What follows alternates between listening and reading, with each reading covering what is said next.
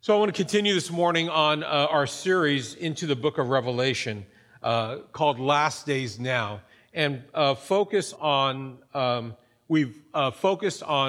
number one focus, which is God. It's a revelation of Jesus Christ. Now we're focusing on the revival letters. And it helps us know that the book of Revelation is not necessarily and not primarily telling us of all the bad things about to happen. But actually, it's a description of the rise of the glorious church in dark days. And for that to happen, God wants to encourage and correct his church. And so we're looking at the second element this week. Last week, we looked at return to first love. And today I want to look at prophets, true and false. I don't know of another election in the history of the United States. And I don't remember them all, but I remember lots of them, in which more prophetic declarations were made than in this last election. I don't recall one in which so much was being declared, posted, Facebook's, Instagrammed. There were so much declared, and there were some who prophetically declared very confidently Donald Trump will have a 2-year presidency. But was that consecutive or? Then we had others absolutely confident that Donald Trump would win the election. And maybe he did, but the votes were miscounted. We also had other voices I respect, issue a warning against the church that our eyes had become locked on a political figure and we'd lost focus on the Lord Jesus Christ. And they started to speak correction. And so this is what I think as your pastor. Because do you have questions about this?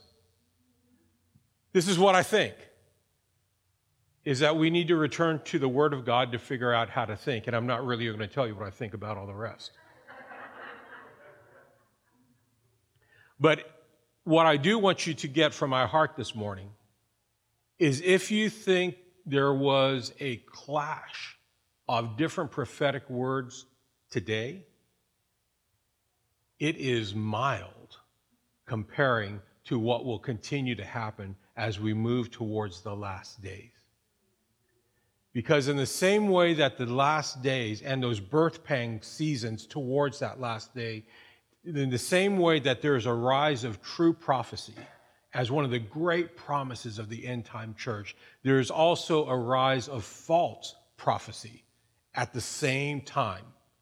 And it is a responsibility of the church that is praying for a release of more and more of the prophetic wisdom of God, as I do, to also take the responsibility to lean into the tools for discerning and not simply want someone to tell us what to think, but to take what everyone is saying and weigh it up through the tools that Scripture gives us to discern the right way and the way of error.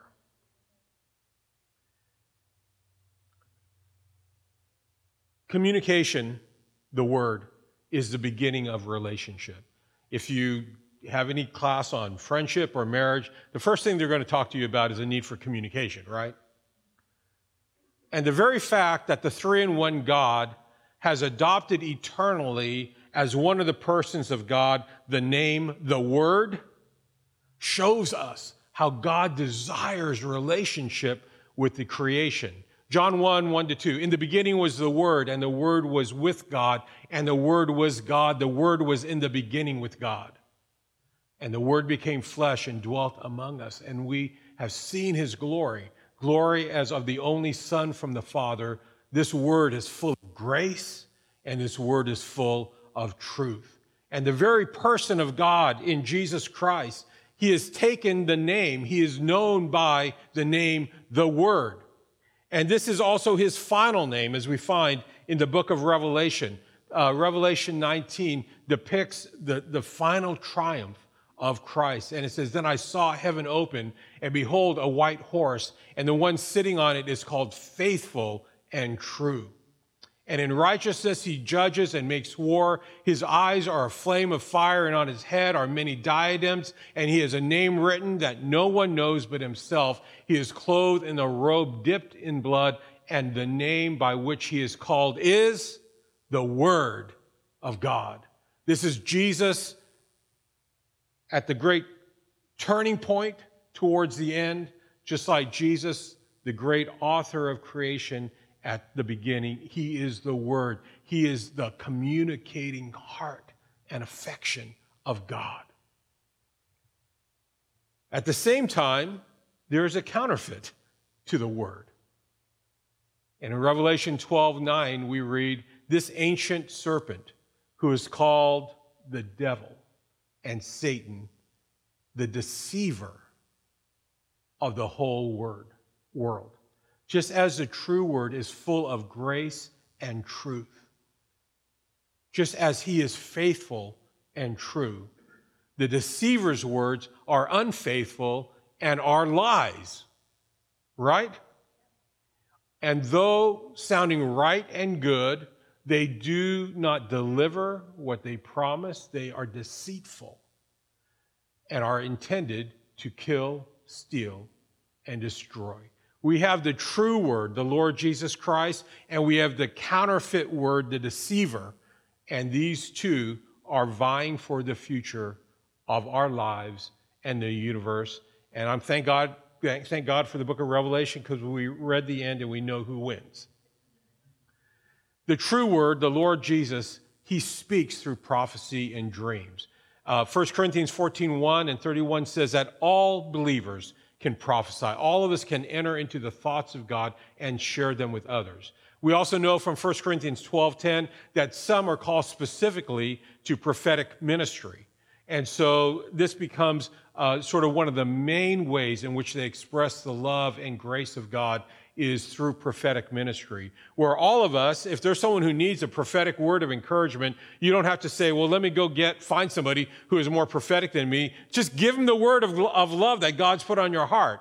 So all of us can prophesy, but some are called more specifically to function regularly as contributing that to body life. And then some are called as what I would say capital P prophets.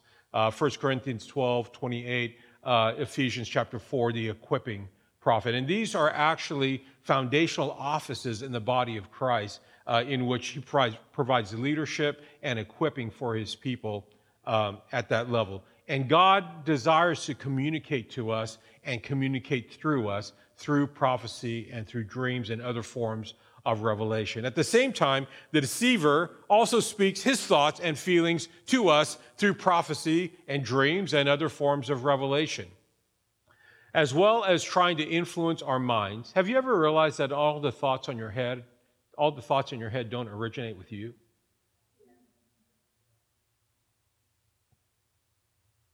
Particularly the ones that sound so spiritual, like you're a failure,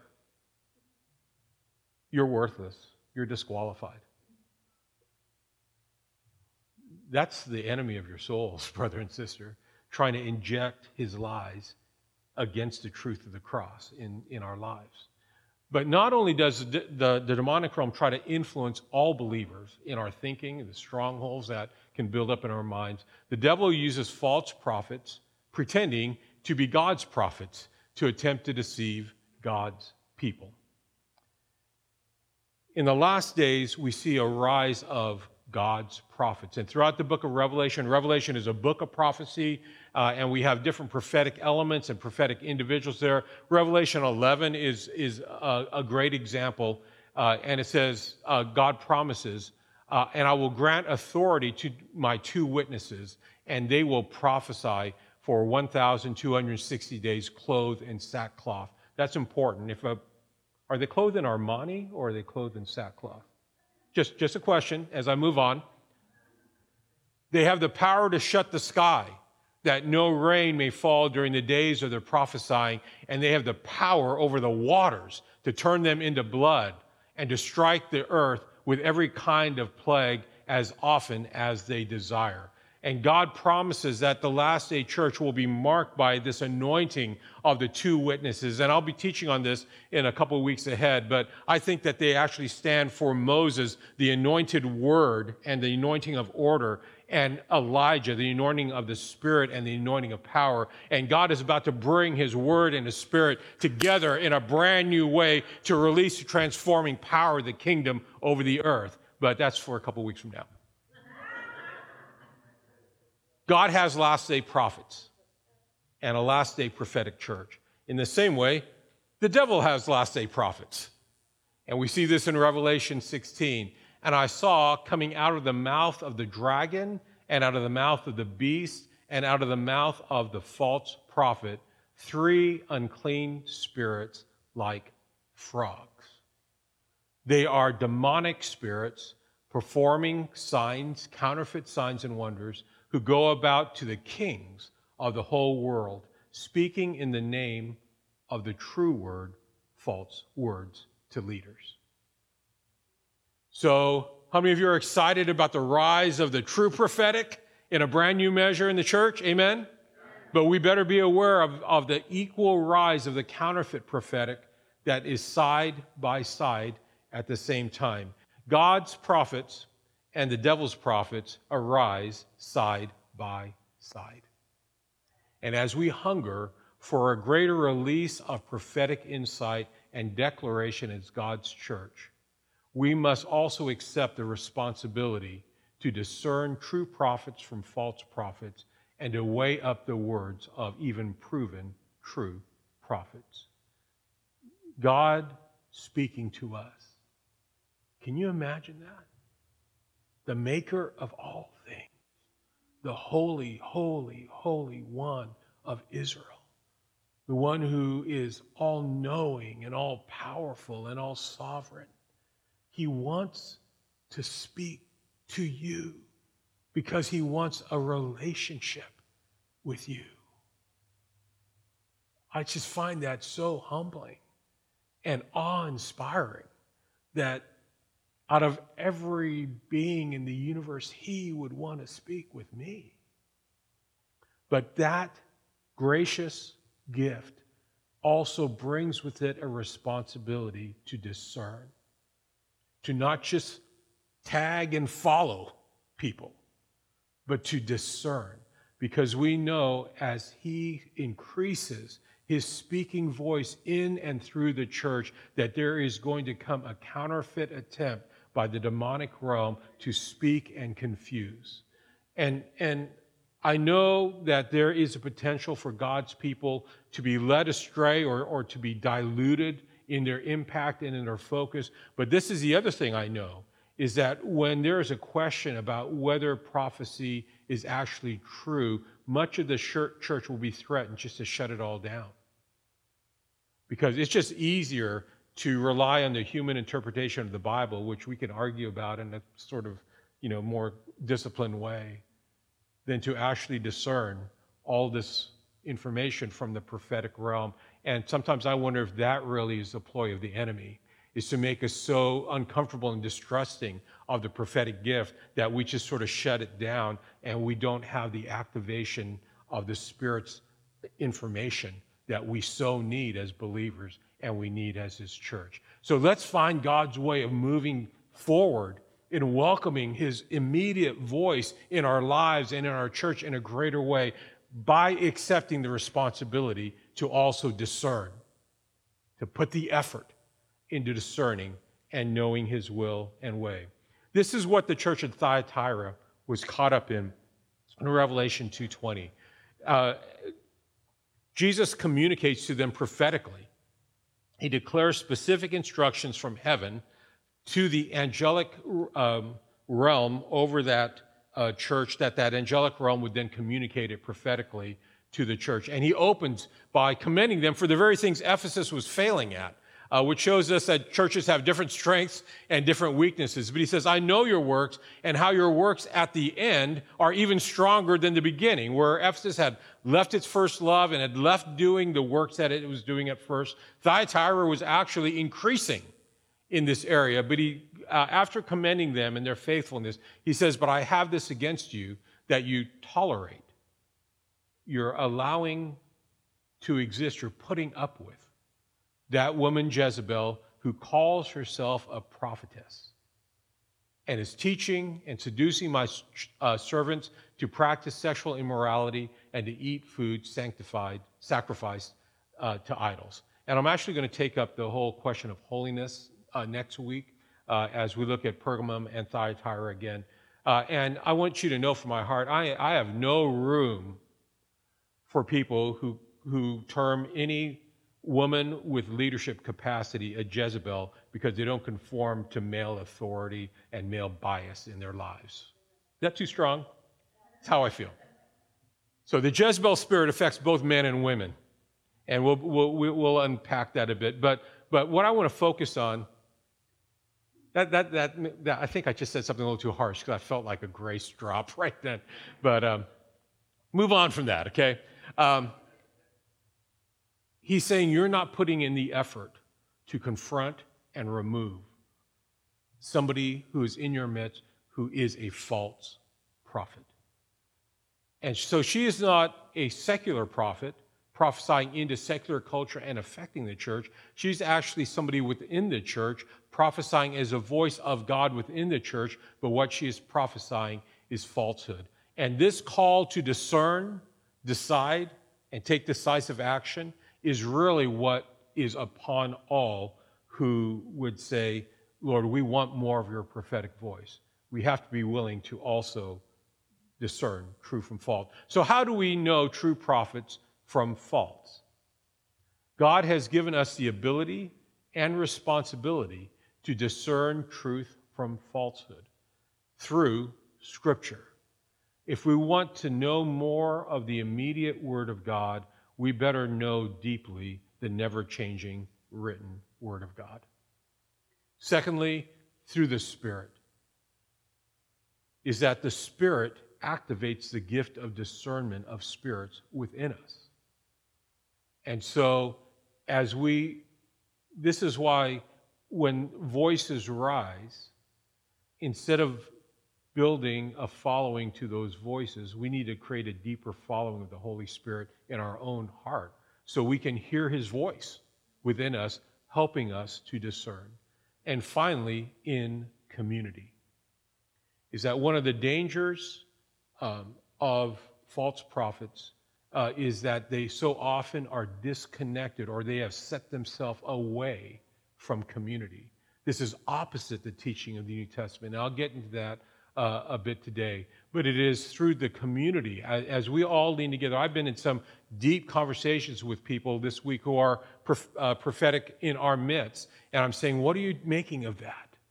And how does that, because I want to learn together as a community to discern what God is saying. One key trait of a false prophet is given in Ezekiel 13:7, where it says, "And you, son of man, the true prophet Ezekiel, set your face against," you have to take an oppositional position against the daughters of your people who prophesy out of their own hearts. A false prophet may have all the language of a true prophet, but the source of their prophecy is out of their own desires. I don't know if you've recognized prophets that are speaking out of their own woundedness. And so what they say against God's people really so much reflects the woundedness they've had, maybe undeservedly, but yet they're speaking out of their own hearts. Or they have personal sense of value in certain aspects of the kingdom, but they don't speak out of the balance of God's vision, and so they speak out of their own hearts. And we'll get to this in a bit. Sometimes they speak out of their own hearts need to be loved or to have attention. But the sourcing is not the generous, giving, blessing heart of our Father. It's out of a human heart. Another element that we see that we're warned of in Nehemiah chapter 6, verse 14, is that prophets who prophesy to make you afraid. And Nehemiah declares this in prayer to God. Remember Tobiah and Sanballat, O my God, according to these things that they did, and also the prophetess Neodia, and the rest of the prophets who wanted to make me afraid. You can gather a following out of hope, but you can gather a big following out of fear.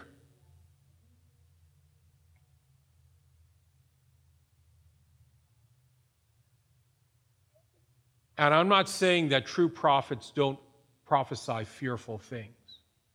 But when they prophesy fearful things, they prophesy also of fear taking away God.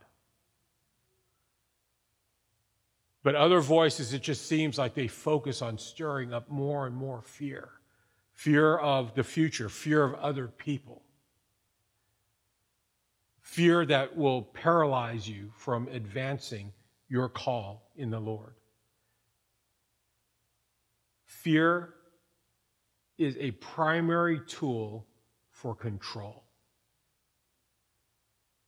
And a prophet that is not representing the kingdom, but is representing herself or himself, trying to build their own following, trying to build their own mailing list, trying to build their own donor base, they oftentimes will use fear, and particularly the fear that you can't make it without my input in your life. And the Bible gives us a clear warning. Keep your ear open for the spirit of fear being uttered through prophetic voices that does not lead you back to the fear of God, which is the beginning of wisdom. And the fear of God says, no matter if everything may look like I'm surrounded, but I'm surrounded by you.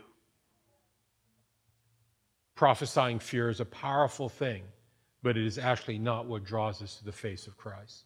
Finally, prophets who prophesy for their own gain.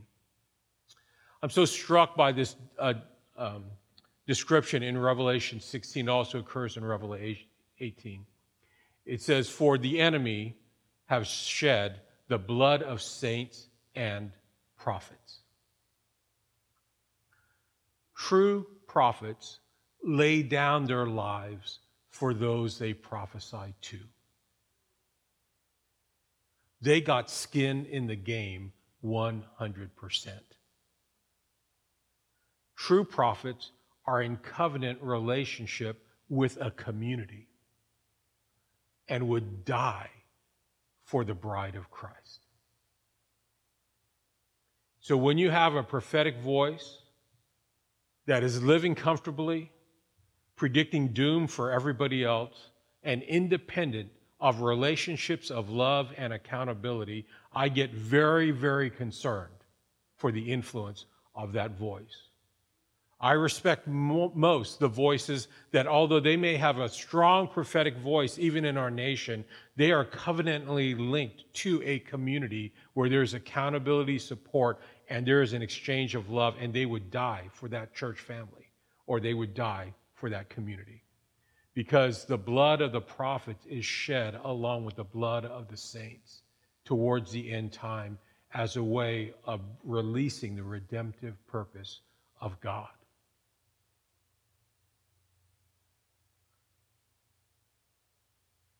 False prophets. Then we have true prophets. But one thing that we also have to learn how to negotiate is just imperfect or incomplete true prophets. Sometimes it's not the prophet, it's the response. So we have the story in 2 Kings chapter 13 about Elisha. And it says, and Elisha said to the king of Israel, draw the bow. And Elisha laid his hands on the king's hand, and Elisha said, open the window eastward, and the king opened it. Then Elisha said, shoot, and the king shot. And Elisha said, the Lord's arrow of victory, the arrow of victory over Syria. You will fight the Syrians in Aphek until you have made an end of them. And then Elisha said, take the arrows. And the king took the arrows, and Elisha said to the king of Israel, strike the ground with them. And the king struck 3 times and stopped. And then Elisha, we don't have this part in text here, Elisha said to the king, you should have struck it 7 times. And because you only struck the ground 3 times, you will have some victory, but not the end victory that will lead to the full destruction and victory promised here by the Lord. And we don't understand exactly why that was imperfect obedience on the part of the king, but we know it was by the result. And sometimes when God issues a prophetic word and we don't fully respond, we don't see the full value of that word occur in our life. Are you understanding what I'm saying? Elisha gave an accurate prophetic word, but the response was incomplete because the faith was incomplete, and that word was not fully manifested in the life of that king. Sometimes there's true prophecy, but there is wrong interpretation. Go ahead and advance that slide for me. Thanks. Paul experienced this. Paul had been told by the Lord that he was going to go to Jerusalem and suffer many things. But in Acts 21, we hear here that a prophet named Agabus came down from Judea, and coming to us, he took Paul's belt and bound his own feet and hands and said, thus says the Holy Spirit, this is how the Jews of Jerusalem will bind the man who owns this belt and deliver him into the hands of the Gentiles. So that was Agabus's prophetic word to Paul with a pretty dramatic prophetic act.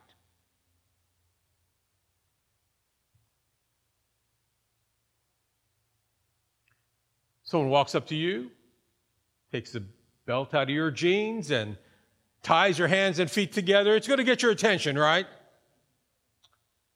But I want you to pay attention to what the word says next. It says, when we, that's Luke and the companions of Paul and those that were gathered, when we heard this, we and the people there, note, it's not Agabus who said this, we and the people there urged Paul not to go up to Jerusalem. Their interpretation was that this was a warning word by the prophet Agabus that Paul should not take this direction. But for Paul, it was simply a confirming word that what God had spoken to him to prepare his heart to suffer greatly was indeed going to happen, but God was going to be with him. So it was the right word, but the people who heard it interpreted it wrongly and tried to constrain Paul from actually completing the will of God in his life. And so sometimes when we hear a warning of things ahead that are difficult, we may interpret it as saying God wants us to avoid that, where God is telling us, hey, I'm right in the middle of that. Keep walking through this with me, and I'm going to be faithful to you. True prophecy, wrong interpretation. You know, something that is so important is that the vast majority of biblical prophecy is an invitation to meet a condition. It's an invitation to meet a condition. And prophets need to be clear, and listeners need to be careful in discerning whether God is inviting to partnership for a potential that requires a human response to fulfill, or whether God is declaring a guaranteed outcome of what will be and when it will happen. He is the sovereign Lord. He sees without the limitation of time. He knows the future as though it was the beginning. And occasionally, God declares a reality that will happen in spite of any human influence or participation. That is his sovereign word being declared.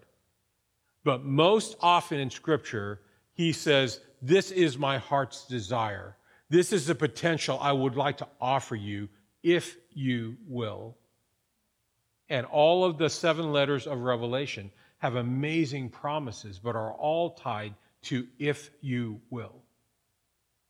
Believe, change, repent, adjust, endure, whatever that response is.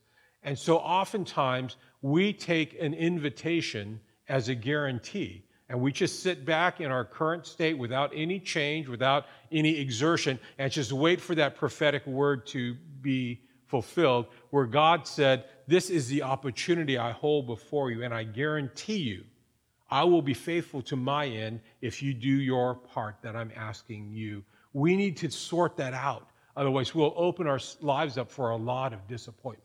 You guys hearing what I'm saying? Just quickly, too, even when the prophecy is predicting a certain sovereign outcome, it often does not predict that outcome in a clearly specified time. Almost all of the most important prophecies in Scripture were not fulfilled in the time expected by the first hearers. I find that a little disappointing, honestly, but it's true.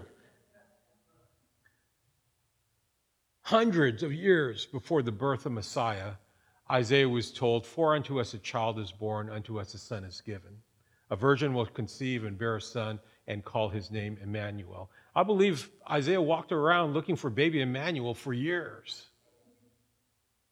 And maybe there was a birth pang fulfillment of that in his time, but the ultimate fulfillment of it was only hundreds of years later. Jesus told the first church, "I'm returning soon." And they looked for him every single day, as we should still be. But it's now been centuries, and he still has not returned, although he certainly will. But in those centuries, heaven has been populated with billions of souls. So oftentimes, the great promises of God, we by our own expectation, and even the prophetic language that is used, say, well, it's probably next week. And it may be actually something for us to lean our lives into and even pass to another generation. But God's word will be fulfilled in its time.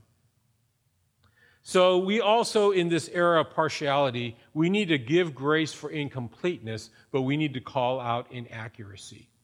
Here's a promise of Scripture at the end of a great chapter on love. I read this chapter at weddings, and as some of you guys know. But we don't normally read this end part.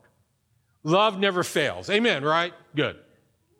As for prophecies, they'll pass away. As for tongues, they will cease. As for knowledge, it will pass away. And here's the promise: for we know in part, and we prophesy in part. That is a guarantee. But when the perfect comes, when he comes again and we're transformed, then the partial passes away. We don't need prophecy anymore because we'll speak directly, face to face with him.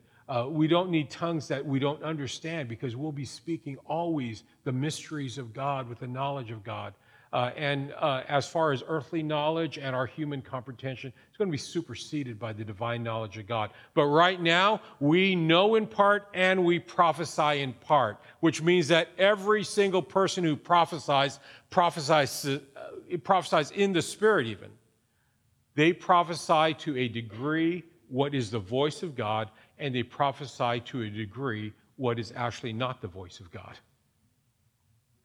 It's a guarantee. Right? And I really appreciate this comment by Chris Valentin, prophetic leader up at Bethel Church. He said, "Not even the most mature prophet will always be 100% accurate 100% of the time. Can't be. Otherwise, 1 Corinthians 13 is wrong. A false prophet is not one who gives an inaccurate word at times. A false prophet is someone who has an evil heart. A heart either aligned with the devil or a heart that's serving themselves and not others." So we need to give grace for incompleteness. At the same time, we need to call out inaccuracy. And this is where community comes into me. My conviction is this, and maybe I'm speaking with the bias of a pastor, but if a prophet is not ready to let the community judge and weigh their words, they are not ready to prophesy to that community. If a prophet is not ready to let the community judge and weigh their words, they are not ready to prophesy to that community. If you give a prophetic word and you're not willing for those around you to weigh it up, and occasionally the feedback come in, we just don't really feel that's from the Lord, or we don't feel that's complete, then I don't believe you have authority to speak into our house.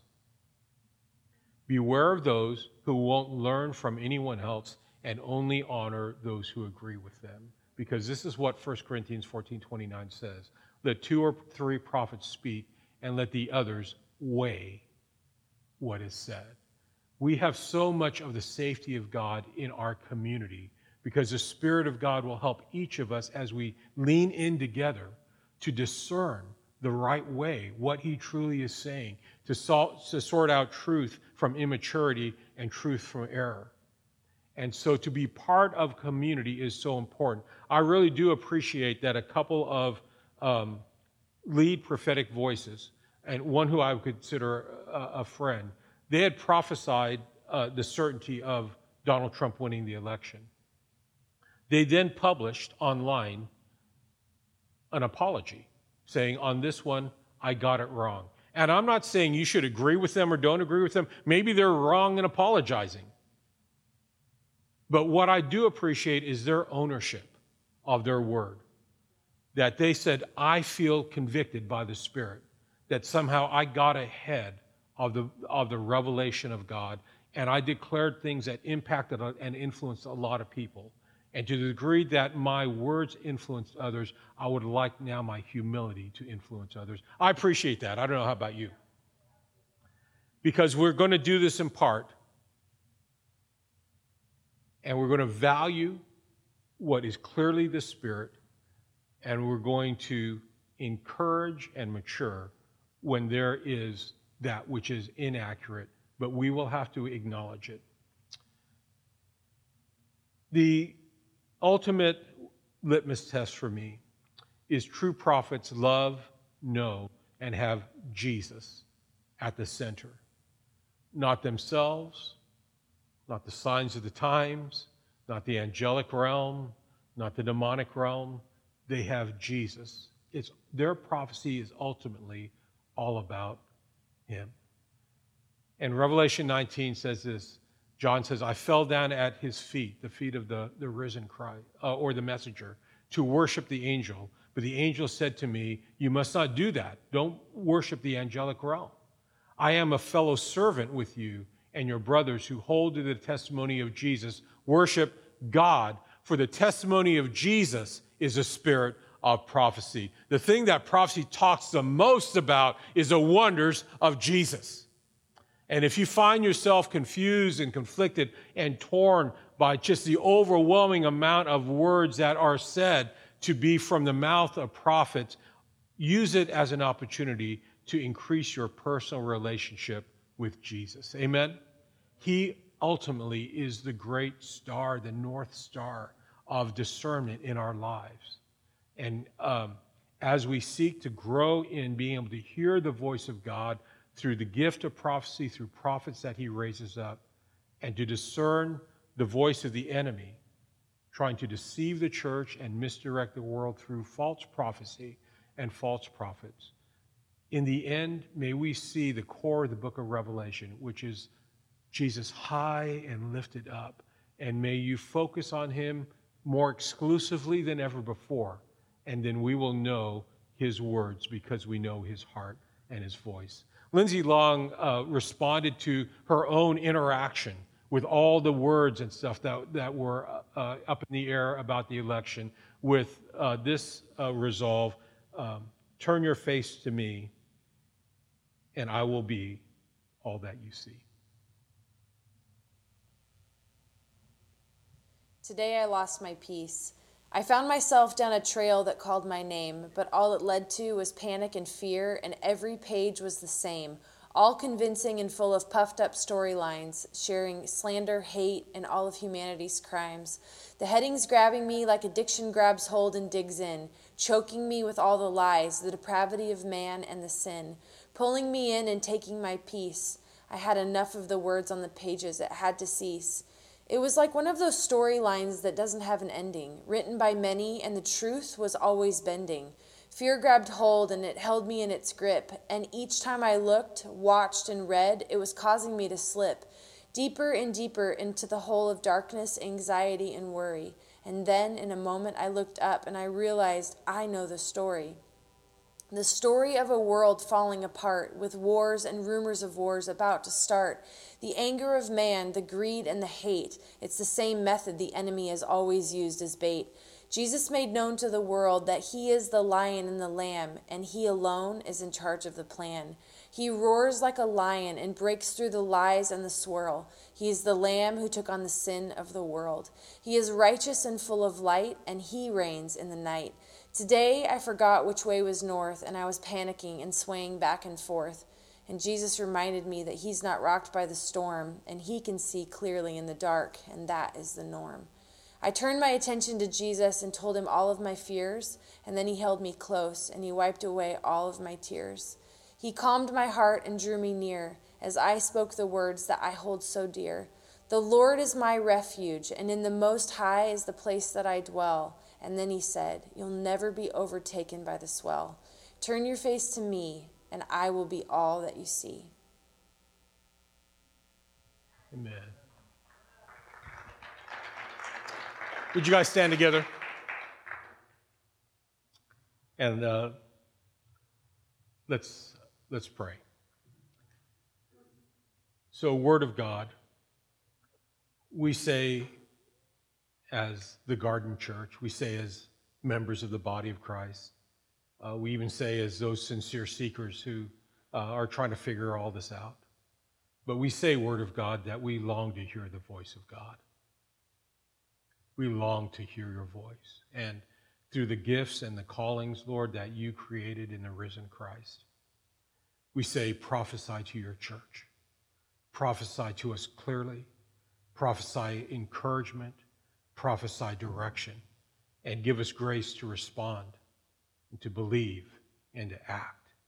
But Father, we're also asking, Lord, for the discipline to discern, to not let our emotions run one course or another, but Father, to sit in your presence and look on your face, Lord, and allow that clarity to come on where our emphasis should be, where our direction should go, Lord, and what we should be sharing with others.